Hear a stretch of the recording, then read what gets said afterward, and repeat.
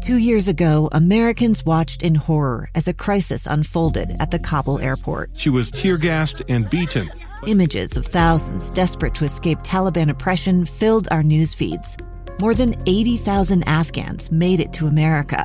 But the story didn't end there. It was very cold. There was no power, no heat. Who would help our newest neighbors?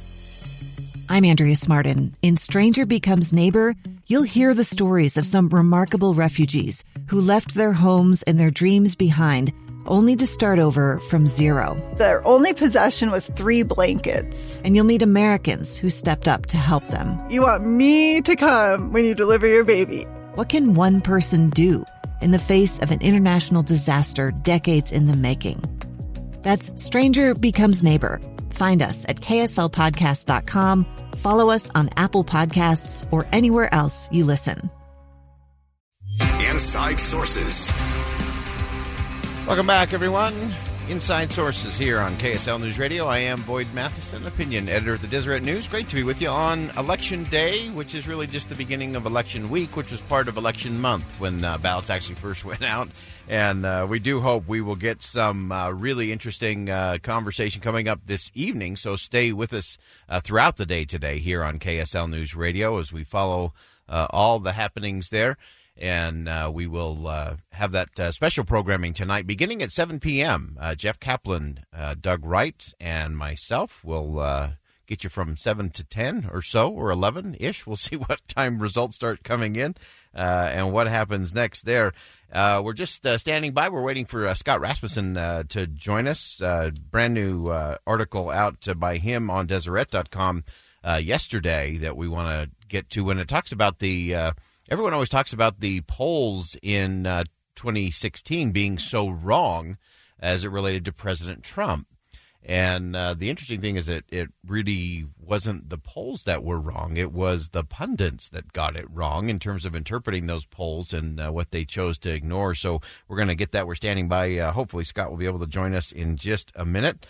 And a couple other things just to keep in mind as we roll through the day today. Again, you need to make sure that your ballot is postmarked by 8 p.m. tonight. You can also drop it off at the polling drop-off locations.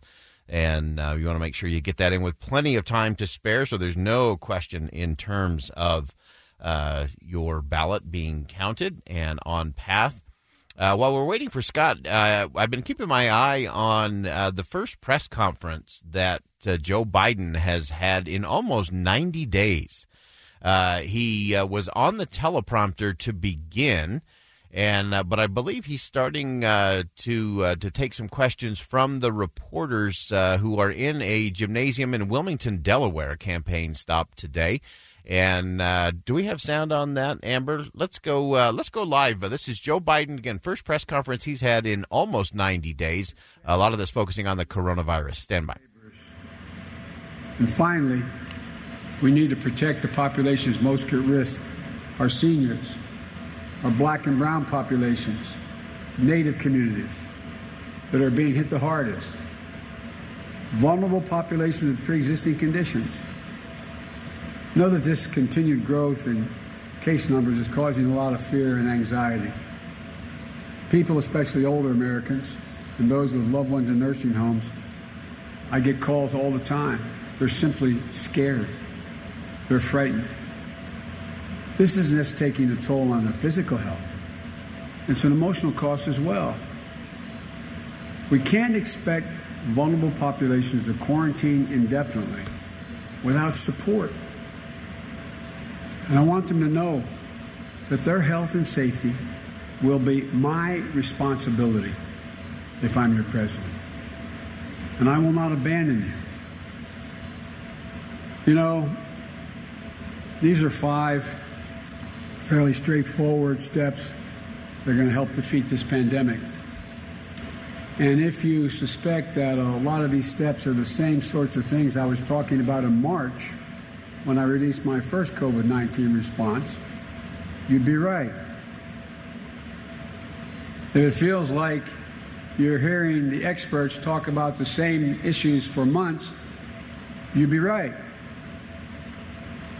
These have always been the steps the government needed to put in place to meet the threat.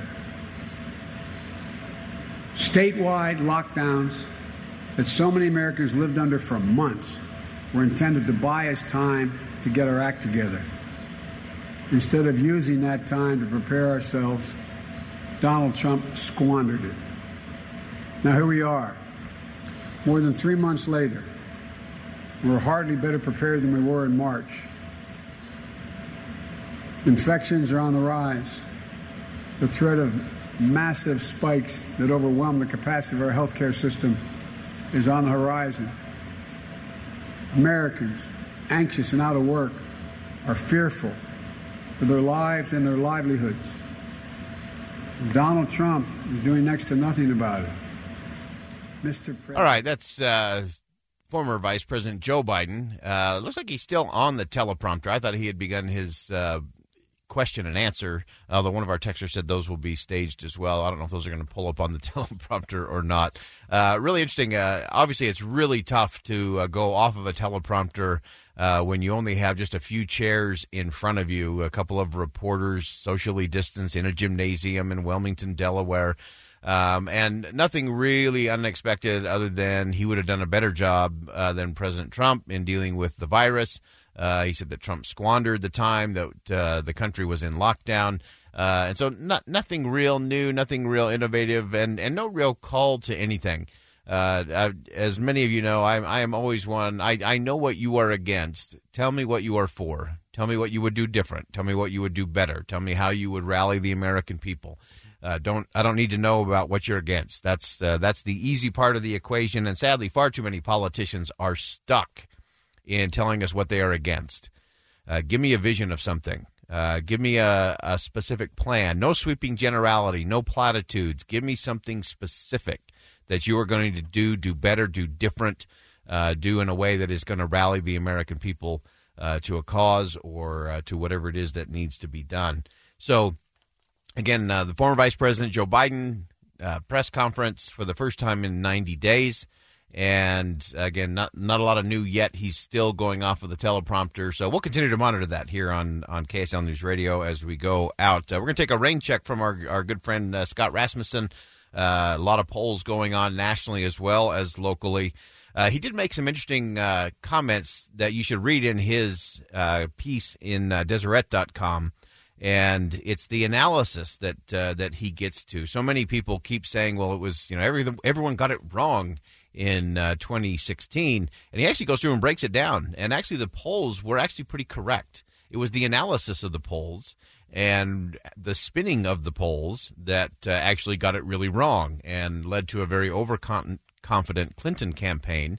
And that allowed President Trump to move into Michigan, Ohio, Pennsylvania, and Wisconsin, I think, was the big surprise. So, again, a lot of times it's not just the polls, it's how we interpret the polls that really makes a difference in the end. All right, we're going to step aside. You need to stay with us because when we come back, Joseph Grinny is going to talk to us about how we actually change culture, whether that's in law enforcement, whether that's in our communities, in our homes, or in our businesses. You do not want to miss some lessons from some former inmates who are leading the way on culture transformation. Stay with us on KSL News Radio. It's the story of an American held in a dark Venezuelan prison. Then all of a sudden they all kind of lined up. They pointed their guns at me. And this is the point where I thought, I'm going to die today. I'm Becky Bruce. I spent a year working on Hope in Darkness, which now has more than 2 million downloads. Find it on KSLpodcast.com or wherever you listen to podcasts.